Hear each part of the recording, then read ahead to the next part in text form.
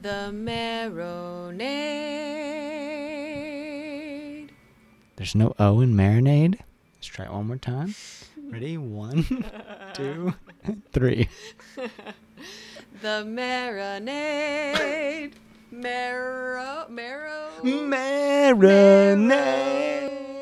Bone marinade.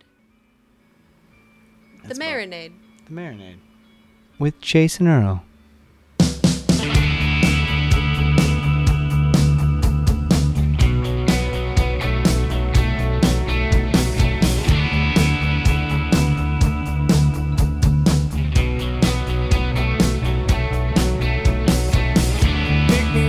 Pick me up, I will be outside. Take it off, we've got nothing to hide. Shake it loose, open up your mind. Welcome to The Marinade with Jason Earle, a free-flowing conversation about the creative process with creative people. This is episode 132, and our guest is Bronson Arroyo. Bronson is a singer and songwriter who has a new debut full-length record of originals with his band, the 04. The album is called Some Might Say, and it was released in February of 2023 on Nasty Hook Records. Prior to his career as a songwriter, Bronson played Major League Baseball for 16 years, y'all. If you're a fan of The Marinade or have followed me on social media, you know about my passion for baseball, and specifically the Cincinnati Reds. Bronson Arroyo won a World Series with the legendary 04 Boston Red Sox, was a MLB All-Star, earned a Gold Glove, and is a member of my beloved Reds Hall of Fame, with whom he spent the bulk of his career. We caught up with Bronson at the house that he and his band were renting for their gig at the Innings Festival in Tampa, Florida last month, and this was a far-reaching conversation that is one of the great thrills of my creative life. Everyone, it is my honor to bring you my conversation with Bronson Arroyo. All I know, you better hold on tight. You better hold on tight. You make me feel alive. Let's take the car and drive until the stars align. Unafraid to leave it all behind tonight. 'Cause I feel so alive. Be cool, man. I'll sit still. Right? Be cool, I'll sit still. Man, thanks for doing this. I just, off mic, we were just talking about how I grew up not too far from kind of where you grew up, you know, and I am wearing my Reds hat because I was born in Kentucky Oh, that's cool. and grew up an obsessive Reds fan. I watch almost every, I have the MLB package. I watch almost every game, and you are one of my favorite Reds. So like the crossover of this show, you know, like you making music and being a creative plus being one of my favorite Reds of all time. This is a huge honor. Yeah, I appreciate it, man. You know, just being in that organization for 9 years and you know, playing there long enough to now, you know, be getting ready to go into their Hall of Fame and you know, you're thinking about Johnny Bench and you're thinking about Pete Rose and Joe Morgan and all the guys from the Great Eight, you know, and you just don't think of yourself in that kind of a breath. So, I mean, just to have someone who, you know, says like, hey, man, you're one of my favorite Reds of all time, which is, you know, it's kind of cool because people have been watching since the 70s, you know. Well, I think part of why, exactly, and there have been so many greats, and you played with some of the greats too, you know, the great Reds. I think part of why I was drawn to you was I didn't know you were a musician, I don't think, at the time, but that there was a creativity to the way that you played. There was like it was clear you were a cerebral player. Right. And that's one of the things that I love about the game in general is it's such a thoughtful game, right? And it rewards creativity. Right. And that was something that you were clearly excellent at. Yeah, you know, that was, well, for one, you know, you hear it all the time where people will be like, I can't watch baseball, you know, it's too slow and too boring. But the people who really love the game, they understand the subtleties, they understand the chess match, they understand the beautifulness between the pitcher and the catcher and the batter that's going on and all these different things. And, you know, part of that was the fact that I grew up in the weight room with my father at a really young age. And, you know, I was pushing just crazy weight. I'm actually coming to find out now. I don't think there's another 8-year-old on the planet who's ever pushed the weight I pushed. I have this DVD. I have this DVD I was showing the guys last night. They're like, "You're always talking about this, Bronson. Like, show us the video." So I show them the video of me. I'm 8 years old. I weigh 60 pounds. Yeah. I bench 130. I squat 255 and deadlift 235. I'm an 8-year-old kid and I weigh 60 pounds. You can't find a kid. I can't find anywhere on record that anyone's even in the same universe with that in modern day. Yeah. 100-pound kids can't even come close to those totals. And in that time, though, if you think about being an 8-year-old kid and pushing, 230 pounds, and then 6 months later you get 235 or 240, and how much work it takes to get to the extra 5 pounds, a lot of it was strategy. And my father was always talking about how tight are the clothes we're wearing, what colors are in the weight room. We were talking about rest. We're talking about carbo loading. We were talking about all these subtleties. And so he turned my brain on for strategy. And so, yeah, I could physically dominate kids when I was young. But when I got into pro ball and you realized a 90-mile-an-hour fastball wasn't going to dominate the scene, you had to find other ways. But my brain had already been turned on for that strategy, which you're talking about, the cerebral way of trying to be successful. Dude, that's what a gift from your father too. To talk to you about things in that way. But also you received it, right? So like it's both. It's both having it there presented to you, but also you being open to it. You having that open mind. Do you think that you have always had, like, were you always a creative? Did you always have a sense that you were a creative person? Yeah, I think so.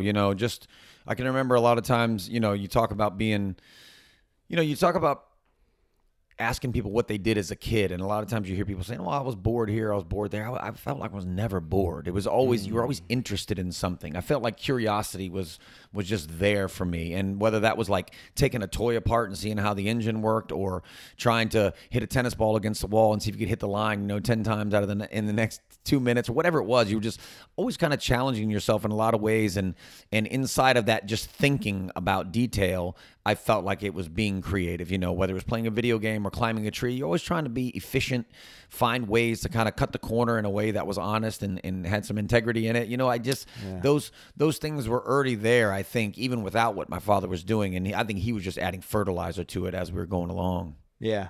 So you're playing ball, you're lifting, you're working out, you're an athlete.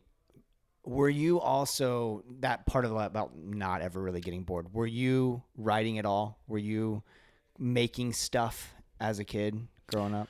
I wasn't writing a whole lot. I kind of was, I thought of schoolwork in a lot of ways as busy work. I got great grades, just because it felt like it was what you were supposed to do. But it didn't interest me that much. I really, I was listening to music at the time, but I wasn't really delving into it. It was more about, I don't know, just kind of the things that were around me that would turn you on. It was, I was kind of a regular kid in a lot of ways. Like I loved to just, ride a 3-wheeler or a go-kart and ride my bike around town and climb a tree and build a fort and chop down stuff. And, just with your friends, you're making these moments with your friends as well. But I was always kind of the guy who was driving the train a little bit. I was always organized. I was always the one who was kind of saying like, oh no, I think we should do it this way, guys. Like, or we don't want to do that, man. That's going to get us in trouble, man. I'm not looking for that. You're having a good time and you're doing these things, but I was always kind of a reasonable kid in a way. I liked riding a bike, but I wasn't the guy who was going to try to jump the 20-foot jump and break my neck. I was always a bit, cautious in a way. I felt like my body was of value. I knew it was going to take me somewhere, and I really didn't want to kind of put it in harm's way. Okay. That's really interesting, especially thinking about making a record. So it sounds like you have in you this sort of like a discipline of a sort, which is useful in making a record, real fucking useful. Yeah. But also when you're making a record, especially of your own songs, right? That's a risk. You're really throwing yourself out there. So can you talk about that tension at all, and like how you came to a place to go, I'm ready to go for this? To be able to do that. Yeah. Physically, like I said, I always tried to make myself, put myself in positions to not be harmed. I knew my elbows and my knees and stuff were of value, right? They were going to be used a lot in my life. And part of that was being what we were doing in the weight room. You're physically seeing it there. But, some of the stuff that I also got in those early years was a guy who was very, very confident. My father was very confident in his abilities. He didn't second guess himself a lot. And even when we failed, you know, people have often asked me, how did you not turn out to be one of those kids like a Todd Marinovich? You hear these stories of the stereotypical little league dad who's so harsh on the son that by the time he's 20 years old, he's burned out of the sport. He doesn't love it. He's been critiqued too hard. And the difference I always say was that my father just was an ultimate optimist. So yeah, he was pushing me hard, but if I went 1 for 4 in a game, he was talking about, man, what a great hit that was. He wasn't talking about the times that I struck out, right? He was never saying, oh, why, you know, you went 3 for 4 today, but I can't believe that lefty got you out in the 9th inning. It was like, hey, you know, we got beat today, but you know what? We're going to get him tomorrow. It's all right. We're going home. We're going to get our rest. We're going to get him tomorrow. And because of that, he changed the way that I thought about sport. You know, it didn't feel like anything was ever a failure. It just felt like part of kind of going along. And in that, I grew to not doubt myself, to not be insecure about exposing myself. And so when it comes to writing music, I find even the guys in the band, you know, a lot of guys I've been around, there's a certain type of a musician. And a lot of times they feel a little naked putting themselves out there, saying these stories, telling these words out to people. And I just didn't really have that. And I think coupled on top of that was over the years, I've seen a lot of stars come through the locker room. And I've seen people at the highest levels of different things, whether it's an actor or an actress or a musician or an athlete, and see the self-doubt in them. You know, them come to me, and you're seeing this guy on TV who's an absolute monster, but inside the locker room, I see the softness and the insecurity and the way that he beats himself up the days after not being successful and how it's bothering him. And that just never bothered me. I always had an easy way of brushing things off my shoulder, and that has parlayed itself now into be able to write a record and be like, I'm going to put it out to the world, and if I think it sounds good, you know, then I'm going to put it out. And in a lot of ways, I almost sometimes think about it where my wife will say to me something like, you know, I say, well, don't worry about it. Who cares what people think? And she'll say, but you care what people think, right? And I say, yeah. I said, this is how I think of it. When I look in the mirror and I look at what I'm wearing, if I stamp it good, I'm walking out of the house. I never think about it again. But if I think it looks bad, then yes, I care that other people are going to look at me and think that it looks bad. Yeah. So I'll change it. But if once I stamp it good, it's good. So for me, the music, once I'd listened to these songs and I thought those are good enough for other people to hear, I never kind of like second guess myself again. It's like, oh, we just move forward. Wow. I love that. I want to adopt that in my own life. Like, what a great life lesson in general. That idea of like, God, I love that. If you, that mirror thing is such great imagery. Like if you're cool with how you look, then it's all good. Who gives a fuck? It doesn't matter. It then. doesn't Right. matter. Then. Right. Right. I do care what people think about what my hair looks like, but Sure. only if I think it looks bad. I think it looks bad. Only if I think it looks bad. If I look in the mirror and I'm like, oh, you look gross, and yeah, I don't want to present that to the world. But as long as I think it looks good, when I walk out, man, you never think about it again. Now I'm just enjoying my time or whatever you're doing. Dude, what a great creative lesson too. What an enormous creative lesson. And because I think when we make stuff, right, those of us who make stuff, we so often are insecure about it. And there is a lot of, you know, you're in your head about this thing that I'm putting out in the world, right? Did I ask Bronson all the right questions in this, you know, in this conversation that I only get 45 minutes with him or whatever? Right. Did I do it? Did I get all of it in that I wanted to get in? But if I walk away from this and feel like, you know what, that was fun, that was great, then who cares what everybody else Then thinks? it shouldn't really matter, you know, unless I guess unless you're putting it out, you know, if I think a record sounds good and then you put it out to the world and everyone's telling you like, yo, that's not good enough, man. Then you have to go back and kind of like, am I being realistic about myself, or is my overview of what I'm looking at, you know, am I actually seeing the world in reality here, or am I kind of like cockeyed in some way? But you know, in my life, for the most part, if I thought, hey, I got a good breaking ball here, I think it's good enough to get people out, it got them out eventually, right? So it's kind of like, if you have enough of those things check out in the way that you have operated, then you say, oh, I think I'm being reasonable here. I think I'm singing in key, right? People ask all the time, like, when did you think you could sing? I was like, I didn't sing until I was 22. That's crazy. I was in double A with an acoustic guitar, and somebody says, well, why'd you start singing? It's like, I just sang a couple of karaoke songs, and I thought people were giving me a decent response, and I thought I was singing in key. You know, it made sense to me. I knew I wasn't the greatest singer, but I knew that it wasn't terrible. Yeah. And as long as those things are kind of checking out, then you can continue to move forward without kind of second guessing yourself all the time.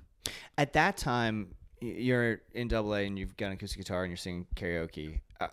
are you at that point writing songs?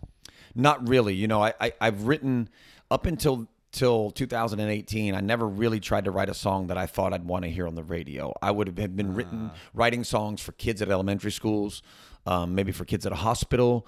You know, specifically maybe about childhood memories of driving back to the Keys with my parents, you know, after we moved up north of Tampa when I was about 10. Yeah. Or, you know, you're talking about very specific things in your family or somebody had passed away, let's say, but not really writing from like, I just want to write a song that's on a record that I'd want to hear in my car at midnight driving down the road, right? I'd never really done that before, and that didn't start until after I retired. That's really interesting. Is that a question of creative capital? Is that like being a Major League Baseball player is incredibly consuming. There's you're doing press and you're playing and you're rehabbing and all that kind of stuff. You're traveling. Is that a function of just sort of like not having the sort of time to do it, do you think? I think part of it was probably not having enough time. Also, you know, it's taken me, I didn't pick up a guitar till I was 22. So I'm trying to work on the craft of even be able to play the guitar. Then you're working on the craft of my singing decent. And now it's like, there's all these layers, right? So it's like you're peeling back this onion. So if we talk about, for instance, you know, pitching, you can pitch, you know, in your backyard is one thing. Then just throw a bullpen in front of the general manager and a bunch of other players. It's a whole nother level. Yeah. Now, spring training game, different level. Now, regular season, different level, right? World Series. So with music, it's the same thing. It's like you play around the campfire, but now I need to stand up and have my face near a microphone. I can't look at my fingers as much.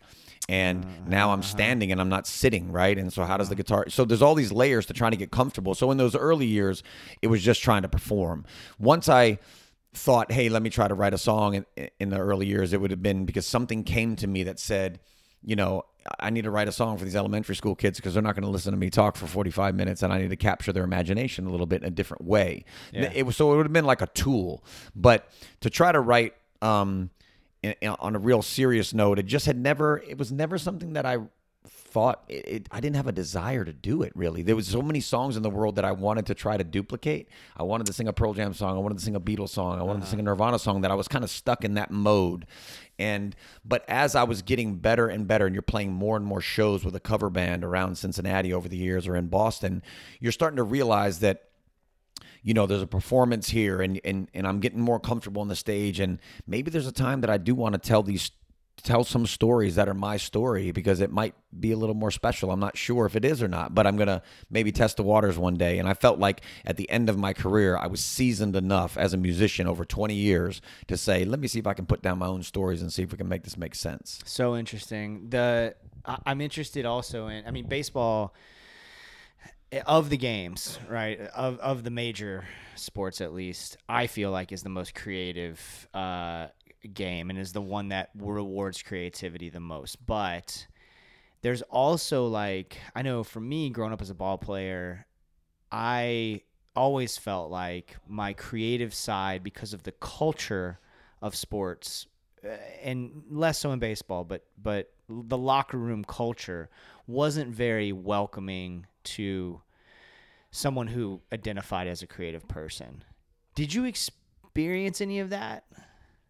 Yeah, I definitely did a little bit. You know, there's something about an acoustic guitar and being able to perform songs that, you know, I'd say 9 out of 10 guys you run into, their ears are still going to perk up if you're doing that decently. But if I was in the locker room, let's say, you know, taking a bunch of photos with a camera or painting or something, there's no doubt that I've seen other guys, you know, break out a camera on a plane and you know, 20, 30 years from now, those pictures are going to be absolutely gold. But if he's getting criticized at the moment, like, what are you doing taking pictures on the plane? You know what I mean? It's like, you're a softie, man. We're here, you know, we're men here. You know, exactly. We are alpha, you know, we do this. And, you know, in a testosterone filled world, which it is, you know, that way in sport, because that's really the only way to survive in sport, period. Yeah. Even though baseball can be as creative as you want, you know, it's not probably as physical as football or basketball, but you still need a certain amount of power and explosiveness to make it happen. And so you're still living inside of a world also where a lot of guys are, you know, might tease you based on the fact that, you know, they're not comfortable doing something like that. And so, you know, when you think about a professional athlete, I mean, these guys are 23 to 30 years old in their prime. You know, they really are kids. When I first got to the major leagues, I thought it was going to be, when I watched TV in 1985 and I saw Dwight Gooden and Ozzie Smith and Tommy Herr and some of these legends of the game, I thought every guy in that locker room or in a big league field is a guy's guy, and they pay their bills on time, man. They got good relationships with their wives. And then you get inside the locker room and you find out that, sometimes Manny Ramirez is watching cartoons, man, and eating freaking Fruity Pebbles. And you're like, what is going on here, right? It's like, it's just, it was a totally different vibe, and you realize the insecurities were there even for some of the greatest players, and some of the goofiness and the silliness in this guy, and then the seriousness of someone else that you thought was different. You got a whole bag of tricks there, just like in any other job in life, and you realize that sometimes they didn't have these things all tied and buttoned up. Man, you're not surprising anybody that Manny was watching cartoons and eating Fruity Pebbles, but your point is well taken. Who are the most creative guys, either on the field or just in general? Who are the most creative guys that you played ball with? That I'd played with. A lot of them, guys like Ryan Dempster. He's going to be doing here at the festival. And he's doing the off the mound. Guys like Kevin Millar. A lot of times the guys that were kind of witty and funny, they always seem to be kind of creative. And then you always had some quiet guys. I played with a kid named Danny Herrera, a little lefty that threw a screwball for a couple of years with the Reds, and he's an amazing painter now. Cool. But a lot of these talents, didn't surface until afterwards, because the game was just so hard to survive in a lot of ways that you didn't have a lot of time to let that flower or bloom. And even if you did, you're probably doing it on a real low level at the house. Luckily for me, I'd gotten comfortable enough at the major league level that I could bring an acoustic guitar into the room and have it around. And the last 10 years of my career, I got to, play right outside the shower where the resonance was great with the tile while the guys were showering before the game started after batting practice, and they were enjoying these songs that I was playing because they either didn't know them or they did know them, and they were like, oh, that's cool, I haven't heard that in a while, or whatever. But a lot of times, you didn't really get to see guys, doing art or doing poetry or, writing books or anything inside of a locker room. A lot of times your time was too limited in a lot of ways. Man, you touched on something there that that I wanted to ask you about, which is, and I think you've kind of given us a window into the answer to this question, but people don't have careers as long as yours. And not only that, but to overcome the adversity that you did. Like, as I was looking back on your career preparing for this conversation, you went through a lot of shit, man. Injuries, trades, there's this one year where you, I forget exactly when it was, 2012 or something. You're coming off this really rough year, and you'd had carpal tunnel not long before that, and then you have this killer 2012, and you'd been in the league for a minute then. What do you think? What do you think helps you to overcome that adversity? How were you able to do that? To do that, yeah. 2011 was a rough year. I came into spring training, and I was feeling really sick, and I didn't know why. It just felt like a flu, like a strong flu, but it wasn't going away after 14 days. Wind up having mono. At the same time, a thing called valley fever out in Arizona, which is like this airborne spore that you get from cactus, and it can turn into meningitis in your lungs and kill you.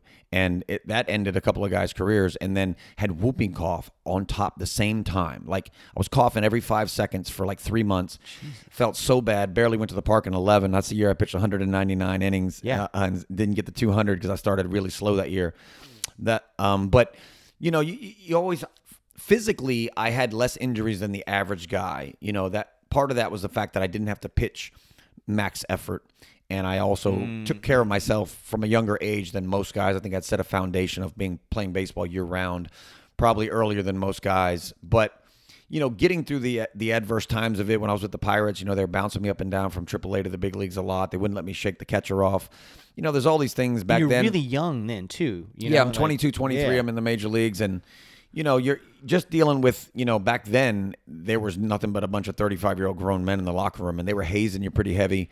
Yeah. And it was definitely difficult to deal with. I think what got me through all the tough times was just kind of a belief in myself that I was good enough to play at that level for a long period of time. And I also knew, that underneath I had some stuff that nobody else knew what was going on. Nobody knew I was an 8-year-old kid squatting 255, right? When you have that under the hood, and I look at a guy like Kurt Schilling, and maybe he's chewing me apart, and Kurt's a better pitcher than me and always will be. But I know when he was 8 and I was 8, I was doing some stuff, and this guy wasn't doing nothing, right? So that that breeded confidence in me that, hey, if we just stay the course here, yeah, maybe I won't play in the big leagues for 15 years. Maybe it's just going to be 6. Yeah. You know, I didn't know where the end of the line would be, but I really felt like I belonged at that level. I was also a consistent winner at every level at the minor leagues, and I was proving to people that you could be a nice guy, you could be a good guy, you could continue to have success, you could be a good teammate. There was a lot of things that I brought to the table inside of a locker room that weren't necessarily wins and losses that I could feel the love, and people around me could feel that as well, how I was parlaying that along the way. And I didn't think that was going to win me any baseball games, but I knew what I was bringing to the table was just pretty solid all the way around. Like, you're being a solid guy, you're being a solid pitcher, you don't get hurt very often, just going to continue to do this thing and see what happens. Man, that part about just like being somebody that people want to be around, like that when they're making the decision about the cut, you know, like Right. I'd rather keep Bronson, who I like having around, than this other guy who's maybe throws a little bit harder, but isn't necessarily somebody that, you know, he's not going to give us enough that he's going to be worth bringing him into the clubhouse. That's a great lesson right there. Yeah, I think, you know, there's no doubt that I've played with guys. I mean, I loved playing with all the guys on the Reds, and Matt Latos was part of that rotation in 2012, and we had a great year. But, you know, I mean, if I'm honestly looking at that situation, you know, Matt Latos in a lot of ways, based on personality and just work ethic and a few different things. I mean, you know, he walked away from $80 to $100 million that Mike Leake got, and anybody in 2012 would have said, hey, Latos is a better pitcher than Leake. Yeah. But, you know, just based on, you know, kind of like rubbing people raw in the organization and stuff like that, not being a great guy inside the locker room. I mean, you know, you got pushed out of the game when you were still in your prime and could throw 95 miles an hour. And that would have never happened to me anyway, because I just wasn't that guy even when I was a kid. But it definitely was something that was useful inside of an organization. Like you said, when push comes to shove, and, you know, we're going to keep this guy around versus someone else. I mean, being a good teammate matters. Dude, same thing with the band, right? Like, and there's plenty of guys that and gals that like can play, and people don't want to. It's mostly guys, Right? But people don't want to be around them for a long period of time. Yeah. But you know, it doesn't matter how good you are if you're kind of a dick and That's you're true. not helping to, you know, to Not serve the pulling- song yeah. and like, yeah. Well, it sounds like you from the interviews I've heard about the music and about this particular band. The 04, it sounds like you got a bunch of guys who aren't that way. It sounds like you got a bunch of guys who you want to play with. And so I want to dive into the record a little bit. And there are some like huge bright spots that I just like kept listening to. And so I kind of want to talk about like a few of those songs. The first one that just, that really grabbed me by the collar was Guerrilla Warfare. Yeah. Can you talk about that one?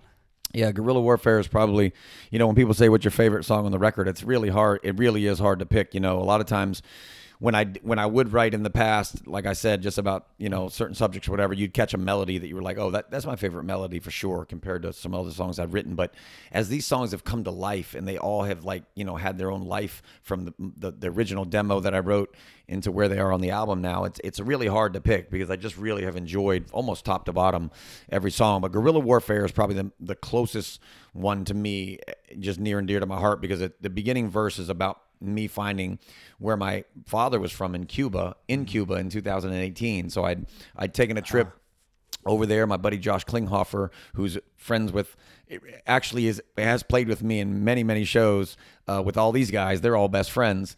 And, you know, he wanted to be in the Chili Peppers for 10 years, and now he's out with Eddie Vedder a lot touring. And we at the Innings Festival in Arizona. It was awesome, man. It was like Josh was on stage with Eddie, and then Clint from my band here went up and played a U2 song with him, and then I went up and played Black, and I was laughing and thinking, we used to all play a bunch of Pearl Jam songs, and now we're the only 3 guys touching the stage with Ed tonight, which was amazing. But That's awesome. But Guerrilla Warfare, you know, Josh had told me, hey, there's a girl that I've got in Cuba that could take you around if you want to go over. And Obama had opened it up so I could fly straight in from Tampa. So I was like, this is cool, man. Jump on Southwest. I don't have to go through Canada or you know, or Mexico. So Was that your first time? it was my first time being there, yeah. Okay. And so my father had told me the only thing he'd remember was this place called Jesus de Monte, and as a little kid before he moved to the Keys. And so we went to Jesus de Monte, this area, and we took the translator, and she was asking all the old people. We were finding everybody was like 80, 90 years old. You know, do you know my grandparents' name? Do you know this name? And they were like, no. Nobody was really sure. So we went up to the church, and there was this church on the top of the hill, and they had just let church out. It was on a Sunday, and the priest was there. And it was this little old lady who was the clerk, and we asked her, do you have any paperwork or anything? And she said, give me your father and your uncle. I was with my cousin. Give me the two brothers and give me their birth dates and come back tomorrow. So we come back, and she's got hand typed out from a typewriter these freaking baptism records. It's got every person I ever knew on my father's side in Key West. They were there at these baptisms. And then it had the houses and the addresses where they lived. And so we went to these houses, and we talked to these people and asked them who they bought the house from. And they're like, we don't remember who, but it was like around 1952, which was from my family before they moved to the Keys. And so that the song opens up with, I've got a feeling in my core, we've walked these streets some time ago, this revolution in my soul, I've got a feeling. Jesus de Monte on the hill, the priest and clerk, they lie so still, my blood, it runs, I catch a chill, because it was like, I'm literally standing in the place that my family had walked, and it's such a strange, odd time capsule in the world. And that I wrote those lyrics on the plane flying home, and I didn't catch the chorus till much later. And in the chorus, I was, I've been getting a little bit of kind of pushback sometimes in a little bit of my family, because, a lot of Cubans have disdain for Fidel Castro, and in the song, I'm almost kind of, immortalizing him or saying, taking over the country in 59. But I was just kind of, I was so kind of enamored by the fact that the boat he came over with Che and only a handful of men took over this country, and you could touch the boat. I was right there in the museum, and the bullet holes are still in it. And I was just so blown away that this stuff was real. It was almost like never seeing a camel or something in your life, or going to the pyramids of Giza and be like, I can touch this thing, man. And so, it made me think, if I was 27 years old and I was taking over a country from the mountainside after I've been, exiled many years before, I mean, this is just ridiculous stuff. And so, the song's got aggression in it. It felt like it was kind of like made for what they had done in the mountainside. And so that's why I wrote that chorus about that. But I love the song, man. It's got so much energy in it. That is okay. So it's super. I didn't know any of that backstory, right? Except that I in reading the lyrics and listening to the song several times, certainly got the feel that there was, that there was at least an undercurrent of Cuban politics, and it's obvious when you listen to it, right? Right. But that's really interesting to hear you say, because I kind of thought in the same way as I was listening to it, like, this isn't necessarily taking much of a stance one way or the other about Fidel, is kind of how I process it. I'm narrating just what happened. You're just telling the story. I'm just telling the story about what happened. Hey, they're trying to kill me. I'm in the mountainside. We want this freedom fight. And it didn't really matter what he did with the country after the fact. It's just people were saying that Batista was a brutal dictator. Yeah. And he was there to try to, make the people a better place. Although a lot of people will agree that he did not make it a better place. Yeah. But I'm just narrating it from that time capsule of time. And the line, "The history will absolve me," was a line that is written all over Cuba, all over the walls today, even. And that was supposedly a line that he had represented himself years before he got exiled. He tried to take over the country once at the military barracks. That's when they exiled him to Mexico. He defended himself as an attorney and said, "History will absolve me. I'm on the right side of the argument. I don't really care what you do with me." Yeah. And so that's why that line is in there, because I just saw it all over the country, still plastered on the walls to this day. And it's like, you think you're going to show up to a place like that and be like, well, 50 years has gone by, 60 years has gone by, 70 years has gone by, everything will have changed. But because that's the one place in the world that is like a time capsule, you almost felt like you were still there after it just happened. Yeah. I was there in 2017. It was the most draining vacation I've ever taken. Oh, really? Why is that? Yeah. My experience was just like, it was a weird time in my life. Also, like, context is important. Like, I had a cancerous growth in my stomach. I was about to have, surgery to remove my appendix. I was really like questioning my existence, in a major way. I had recently stopped eating meat, and I wasn't drinking. And so and I typically drink, but I'd been sober for like months, and hadn't been eating meat. And I go to Cuba, and so I'd lost 30 pounds. I had a fucking cancer in my stomach, Right. Right. And so my headspace and the context is important, but to me, it just felt so the people that I encountered felt so defeated. That was my experience. And now I've talked to so many people who have the opposite experience, where the resilience of the Cuban people. Right. They felt the joy from the people. The joy from the people. It's just for whatever reason, and I expected that. I expected to go and feel the joy. And to me, I just felt like like so defeated. And I did write a lot at that time because of that. There's something about that place that kind of brings it out of you, right? Right. Yeah, I could see that though. I mean, now that I'm thinking back upon what I did when I was there, and kind of like comparing it to like the Dominican Republic or some other places I've gone to that are pretty dirt poor as well, but that you feel nothing but joy from the kids and stuff. I will say that I felt there was a bit of heaviness, not only with the military kind of watching over the public there, but also the fact that it almost felt like the ceiling was right above you and there was no place to go, regardless if you were had a PhD in engineering or whatever it was. There was you're still working at the airport for $50 a month. There was no place to go, and I did feel that quite a bit there. So okay, so kind of shifting gears, because you talked about writing that particular song on the plane ride home, or at least starting to write it. That was a little bit of a window into your creative process. What does your process look like? Is it you strike when the iron's hot? Do you have songs kind of percolating all the time? What does it look like for you? No, I think it was in 2018. It was a very distinct. So I'd had conversations with guys like Eddie Vedder and just different people who wrote a lot. And I would say, all the music I loved listening to as a kid. So, when I was in that weight room, my father was listening to the Mamas and the Papas and the Beatles and Billy Joel and James Taylor, and all of that was really solid and good, and Elton John. But it didn't give me goosebumps.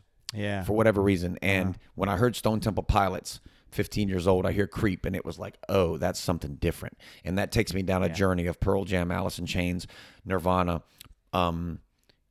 Bush, Live, Matchbox 20, and Stained. And a lot of those songs, you could tell were coming from kids who had a worse upbringing than me. Yeah. That there was some sort of problems in their world. And the darkness in that, for being such an optimistic guy, I don't know why, it just resonated with me. It just felt good to listen to these songs. And so I always wanted to write that it was something that had a little angst in it. And so I would ask guys, and I would say, I'm such a joyful guy. My father made me believe that the glass is half full all the time in that weight room, no matter what. That how could I possibly write that stuff, And so I was going to try to find a formula to be able to do it. And so what I did was I went out to LA and I got some riffs from the guys in the band. And I'm like a rhythm guitar player, so when I'm writing, mostly it's going to be over regular finger chords. You're just playing your regular old A minor, GD. I'm not thinking about riffs. Yeah. And so I grabbed a couple of riffs from them, and then I came back and I had a few things that I was working on a little bit, and I would take them to Chris Lambert's house, who's down in the living room right now. He's with his wife. They came down from Cincinnati to watch the show because he had a lot to do with the demos that turned into this record. I would write with Chris. And I would write with Elliott Sloan from Blessed Union of Souls. And, wow. And so he's a big Cincinnati guy, Reds fan. We've been hanging out for years and kind of messing around, playing music together. And so I just wanted to see if someone else in the room could get me over the hump, because I never felt like I could finish a song from front to back. Like, you'd start and it would be good, but I couldn't finish the story. Yeah. I didn't know where to go. And a lot of times I didn't know what to write about, because what I wanted to write about didn't innately I didn't feel that angst in me, right? Yeah. I was always positive. So so what I did was I took these stories and I said, I'm going to write about an outside subject. And I started writing about an outside subject, and I found that having the other person in the room could get me over the hump with that fourth line in the chorus that I couldn't get, or the way that maybe just the way you enunciate a word to make it work rhythmically or whatever. And having someone else to just pull with me, and I'd say, I'm still probably like pulling 70% of the weight. Like, I'm describing like what it feels like. I'm riding in a car and I'm with this girl, man. I'm having a crush with her, and it's a perfect night. And it's 1975, and I'm going down the Sunset Strip, and I want it to feel like this, right? And I'm saying that to them, but then they're helping me piecemeal how to get it out of my mouth. Yeah. And so that really was kind of the beginning stages of being like, oh, I can finish a song. And once I would do that, and I'd leave after 4 hours, I'd come with the demo, or I'd come with just a riff and an idea, leave in 4 hours with a junky demo, and listen back in the car on the drive home and go, oh, I can do that. And then another one, and then another one. I kind of got addicted to finishing songs and seeing how I could do that. That was really the beginning of me seriously writing. Dude, this is so much gold here. So one thing I can 100% identify with, you're a few years older than me, but we're about the same generation, right? So I'm 42. And that it's similar. Like, I grew up like middle class, my parents loved me. Right. Exactly. Like there was some shit for sure. Right. Yeah. We all have our stuff, but you know, on the whole, like my life was pretty sweet, Right. you know, generally speaking. And I never had a punk phase really. I think because I wasn't like pushing back against anything authority wise. Cause like I was part of this power structure. Right, you know? right. It wasn't like, it never really felt like the world was against me or anything like Right. that. But there was something about those grunge records. There was something about Soundgarden. There was something about Stone Temple Pilots. There was something about Pearl Jam. There was something about Nirvana. All those records that tapped into, like helped me, I think, understand angst as a universal. That like despite the fact that I'm an optimistic person, just like you were and are, that my life was pretty good overall. I wasn't worrying about where I was going to get my next meal. I wasn't worried about whether people loved me. I was supported. I got to go to baseball camp every fucking summer. You know, like all of that was great, but we all have our stuff, right? We still have. There's an angst in there somewhere, and there was something about those records I think that helped me to tap into. Oh, I'm still frustrated. I'm still angsty. There's something in there that needs to get out in some way, and that music was an outlet. Right. Yeah, I feel exactly the same way. And but then when you take it to the next level and say, how do I, you know, I can absorb it and listen to it. Man, that feels good, and I think it's tapping into something in me that I don't usually like get into. But how do I invent that myself now, right? With that small little nugget underneath there that you just discovered. That felt like an insurmountable task in a lot of ways, and it took these guys giving me some riffs that felt a little aggressive in a way, and then starting to write a story and not kind of really not focusing so much on myself and what I feel about the world, but what does it feel like to be in the Vietnam War, or what does it feel like to be with that girl on that night, you know, and kind of writing from an outside perspective. And then what I found, though, in the process is that I could take a little bit of me and who I was and weave it into the songs slightly in certain lines. And, you know, the through line to the whole record in a lot of ways is me. It's present tense, it's optimism, it's live for the moment because we will die soon, right? But from an optimistic standpoint, it's like, you know, you will die soon, knowing that, so you better enjoy the ride. This is a beautiful ride, but you better enjoy it.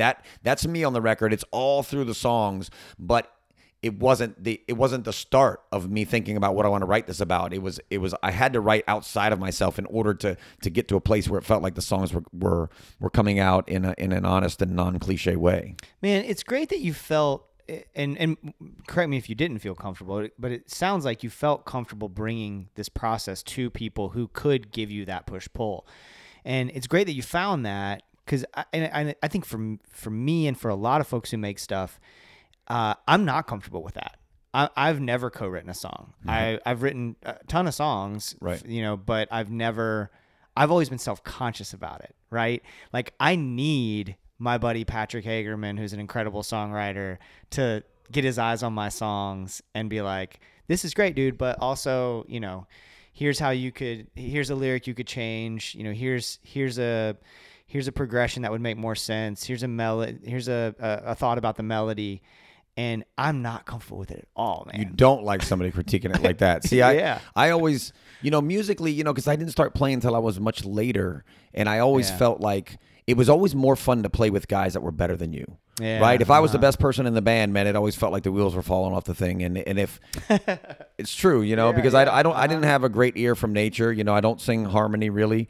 You know, I can't record a song to the damn metronome and not get off the beat, you know, like it's hard for me to stay on it. So, you know, I can play live and stay inside of that, no problem. But, you know, this very distinct kind of like robotic thing in the studio, sometimes I just couldn't do. So it was always enjoyable to be around guys who were better than me, or for instance, with Elliot, because he's a piano player, he could play the same chords as me and they sound so much different than what I'm playing on the guitar.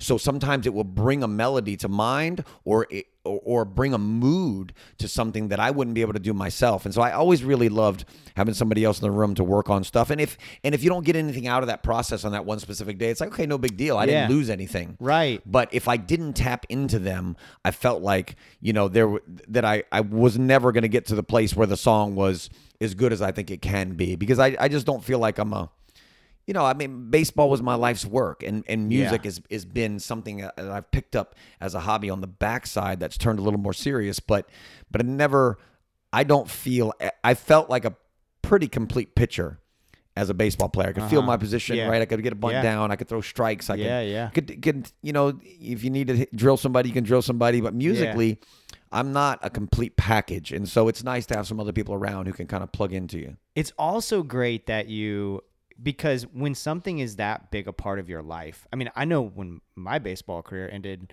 when I was 20, Right. you know, it was devastating, right? Yeah. Like Oh, absolutely. that moment was devastating, and it comes for all of us, right? Like the moment your career is gonna end, you Yep. can't play baseball for the rest of your life at a competitive level. Yeah. It's not a thing you can do.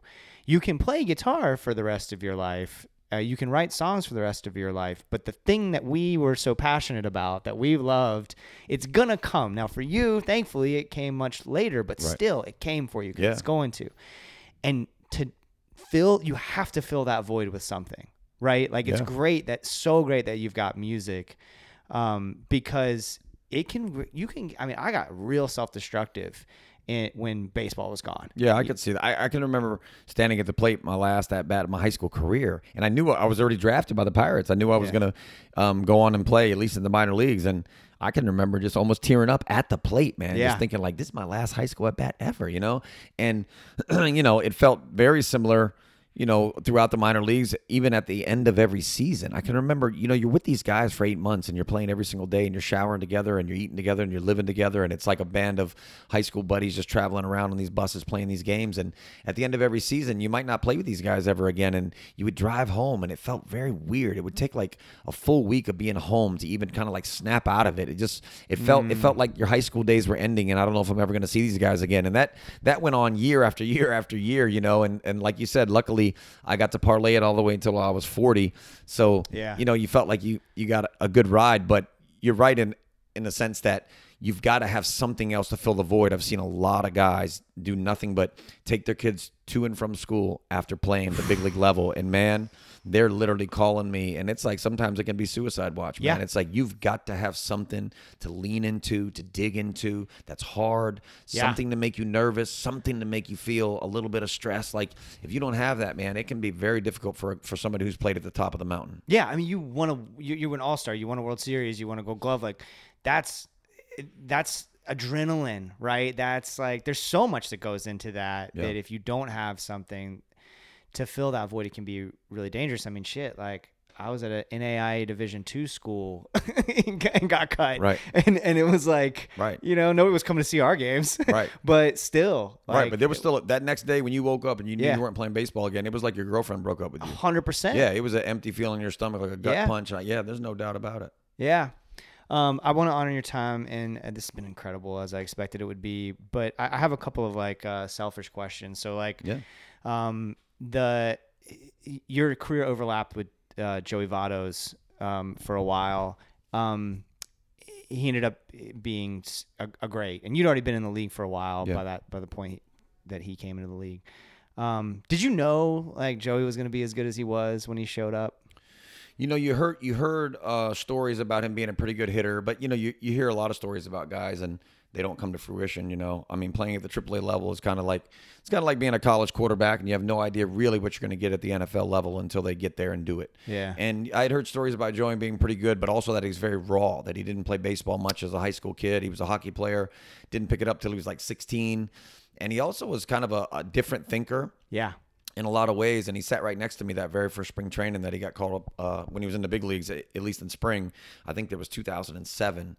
And, you know, what did give me an indication that I thought he was going to be a pretty good hitter was we throw what is called pitcher's batting practice to the hitters. In spring training, most organizations, you do it twice. So you get there, you start getting in shape, you throw like 3 or 4 bullpens, and then you throw what they call a live BP. And a lot of times you have the L screen in front of you so you don't get hit with the line drive, and you're just trying to work on stuff, and a lot of times you tell the guys what's coming. Okay. But most guys are up there and their sonic's so geeked up and they can't control the adrenaline. It's early in spring and they start throwing, you know, as hard as they can, and everything's nasty, and the hitters hate it. They hate it because some of them get drilled. Yeah. I've seen guys like Manny Ramirez get drilled in spring training by some young kid. I mean, you know, it's a bad situation for everybody. Yeah. And so I purposely, early on in my career, said, you know what?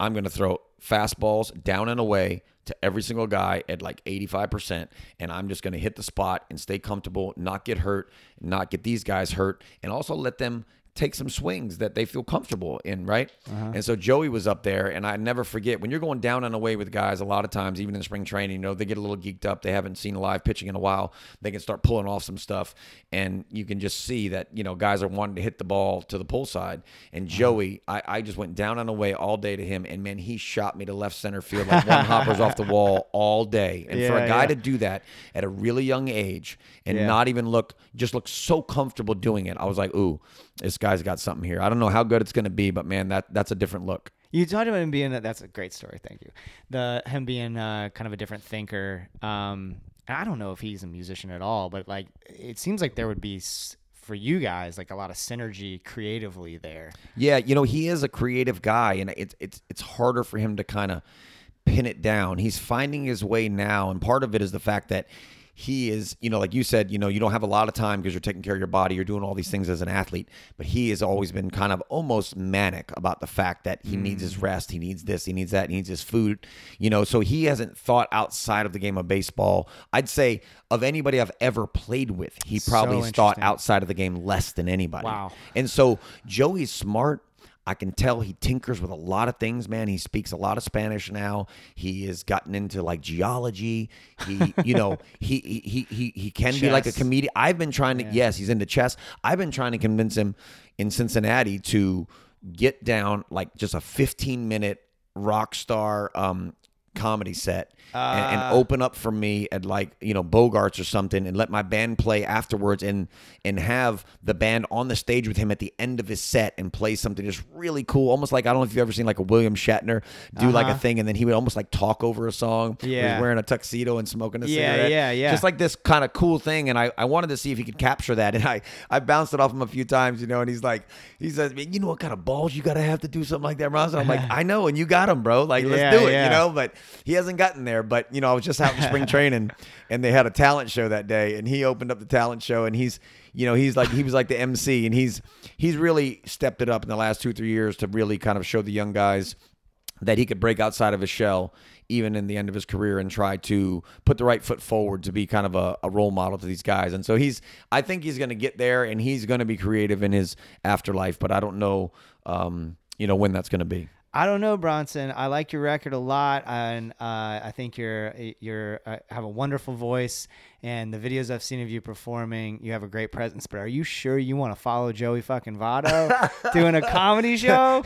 Well, you know, maybe it's be careful what you wish for. Might not be an ideal night, but I feel like you know what. The other thing that people don't realize is, you know, when I think about this band, and I think about, you know, I've sat in Portland, Maine, with an acoustic guitar, and I had never barely even played shows in public at all. When it was in 2005 with the Red Sox, I put this Covering the Bases record out, and the 5,000 people show up in Portland, Maine. Wow. And when I think about that now, I think, man, if I could harness the power of what it was to be a Red Sox player and have this band and this record out, you know, which wouldn't have been possible, but if you could, the power of that. So I wanted Joey to hit the stage and do something like that before he retires, because after you leave, man, you know, in a lot of ways, it's, you know, the new shiny toy, man, the new player gets most of the love, and that's just the way it is, and that's the way it's supposed to be. But I wanted him to try to do that while he was still playing the game. That's super interesting, man. Yeah.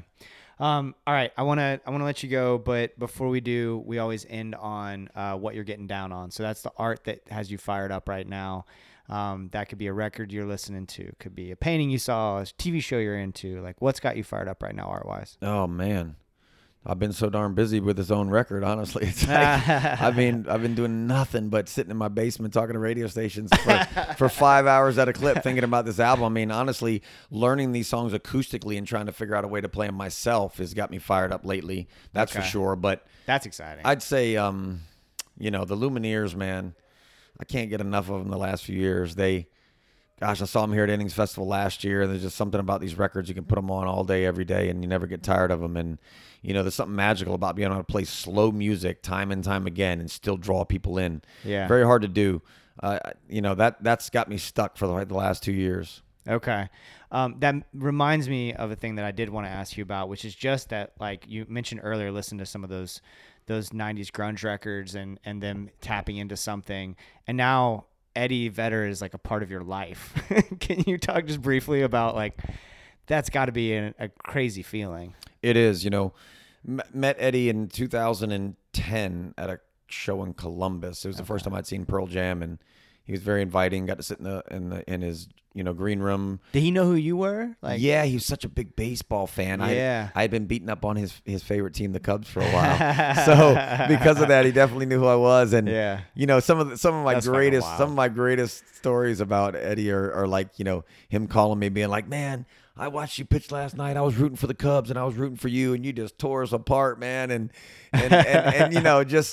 just being just having someone on that level, kind of watch what you do and being enamored by that, is a strange feeling. I remember I was in Pittsburgh. I was 24 years old. I was pitching against the Cardinals that night, and I was up and down a lot of times, and you didn't get to have too many really comfortable days at the big league level back then. But this day I was having a good night. I remember striking out Mark McGwire for the second time, and I looked over, and up on the Jumbotron, they showed Arnold Palmer, and he was, clapping and watching me pitch, and it was like, wow, this is crazy, man. That's like, wild. just punched out Mark McGwire, and Arnold Palmer's watching me throw, But being with Eddie is a lot of times you meet people and they are just people. Yeah. Partly doesn't matter where they've played. Yeah. You feel those insecurities, whatever it is. Yep. When you're in a room with him, it really feels like it's something special. It feels like a guy who has a few more answers to the universe than you. And I don't often feel that way in a room with people, and it's never gotten old. We just played at Innings Festival with him and just sitting and rehearsing a couple hours before we went up, and it's just like, everything from his handwriting to his present tense attention to remembering names, all of those things. And to think that came in a package that I adored as a kid, right? That the Pearl Jam 10 record has been as big a part of my life as almost anything. Yeah. And, to have someone make you feel that special and, on the record and then in person for many, many years has been absolutely incredible. And one time I remember it was after a show. It was just me and him. We're drinking some Coronas, and we were talking. He was telling me a story about Kurt Cobain's death, and that was when he started smoking cigarettes for the first time. And we were back there, and we listened to some Fugazi, man, and he was kind of hyped up, and his tour manager kept saying, "We got to get on the bus, Eddie." And he was like, "Just one more beer, one more song," and we were hanging back there. And I remember we were both pissing at a urinal in the room. And I looked over at him and I said, it was funny because I said, "You ever find it funny, Eddie?" I said, you loved The Who as a kid. You kind of say you might not be alive if it wasn't for that music, and it was the only thing keeping you alive. And now you've played on stage with them and you're friends with them, And I said, it was funny. I said, Johnny Bench called me today, and I said, I threw him into voicemail because I didn't have time to talk. And I said, isn't that strange, And Eddie just looked at me, man. He just looked at me and he didn't even blink, man. He just goes, "We earned this shit, didn't we?" I said, "Oh man, it's crazy." Oh my God. Yeah, it's been a good ride, man. If I tell him all the time when I've been with him, it's like, at least I tell myself, it's like if I never got another autograph, another sticker, another T-shirt, another hug, another anything from him, I've had my fill in a way that it's more than I could have ever expected, and that has been a highlight of my life for sure. Oh my God, what a perfect way to end it, Bronson. Thank you so much for this, dude. This has been an incredible conversation. Yeah. Hey, honestly, man, listen, no BS. People come all the time and want to talk, man, but digging in, man, to the subtleties and the stuff you're doing, this is good stuff. Awesome. Thank you. Yeah. Thank you so much. What a beautiful night to share with you. What a beautiful night to share with you. We can do what we want without any rules. Just what we want without any rules. So remember these times, 'cause they won't last forever. Not forever. Bronson Arroyo, y'all. Thank you so much, Bronson. Thank all of you for listening. This was such a thrill. After we recorded, Bronson gathered his band and played a song for me. I wasn't going to be able to make it to the festival to catch their set, so he was like, "Well, let's just put a little something together for you right now." It was so cool. They sound great. I'm just so grateful for this opportunity. It was incredibly cool. The song you're hearing in this episode is Nights Alive off their record Some Might Say. Thank you so much to Bronson and his folks for letting us use it. marinadepodcast.com for all things The Marinade, including written pieces, photography, our online store, and more. I suspect that this episode has probably brought some new listeners. Give us a follow on Instagram, TikTok, Spoutable, and Twitter. Let us know how you feel about the show. Subscribe and give us a 5-star rating on your podcast app. Tell a friend about The Marinade. These are all free ways to support this work that we're doing. And if you really like what we're doing, please consider joining our Patreon community. For just $2 a month, y'all, you can gain access to Patreon exclusive content like our show Jason's Journey, where I talk about the moments that shape my creative life and provide a window into the process of making The Marinade. We have a somewhat new monthly show. We're about to record episode 4. It's called What We're Getting Down On. And it's a conversation between me and my good friend, Peter Haroldson. Also, check out our show Inner Child, where I ask our guests childlike questions such as favorite food, TV show, stuff like that. It's all on Patreon. It's all just $2 a month. But if you want to support the show financially and you don't want to commit to a monthly subscription, I totally get that. You can Venmo or PayPal us just at The Marinade. All the money goes right back into the making of the show. For example, we've done this for so long now. Since 2016, I've been making these episodes. And so I've run out of space like everywhere. And so, one of the things that the Patreon pays for is just iCloud storage. So, those kinds of things, those little costs that go into the show, the Patreon basically pays for the overhead right now, which I really appreciate. But if we could also get to a point where I can use some of that money to cover festivals, that would be awesome. We've got some cool opportunities and we just need to figure out how to make it happen. But above all, we're just thankful that you listen and spread the word about The Marinade. Until next time, go out and create something. Cheers, y'all.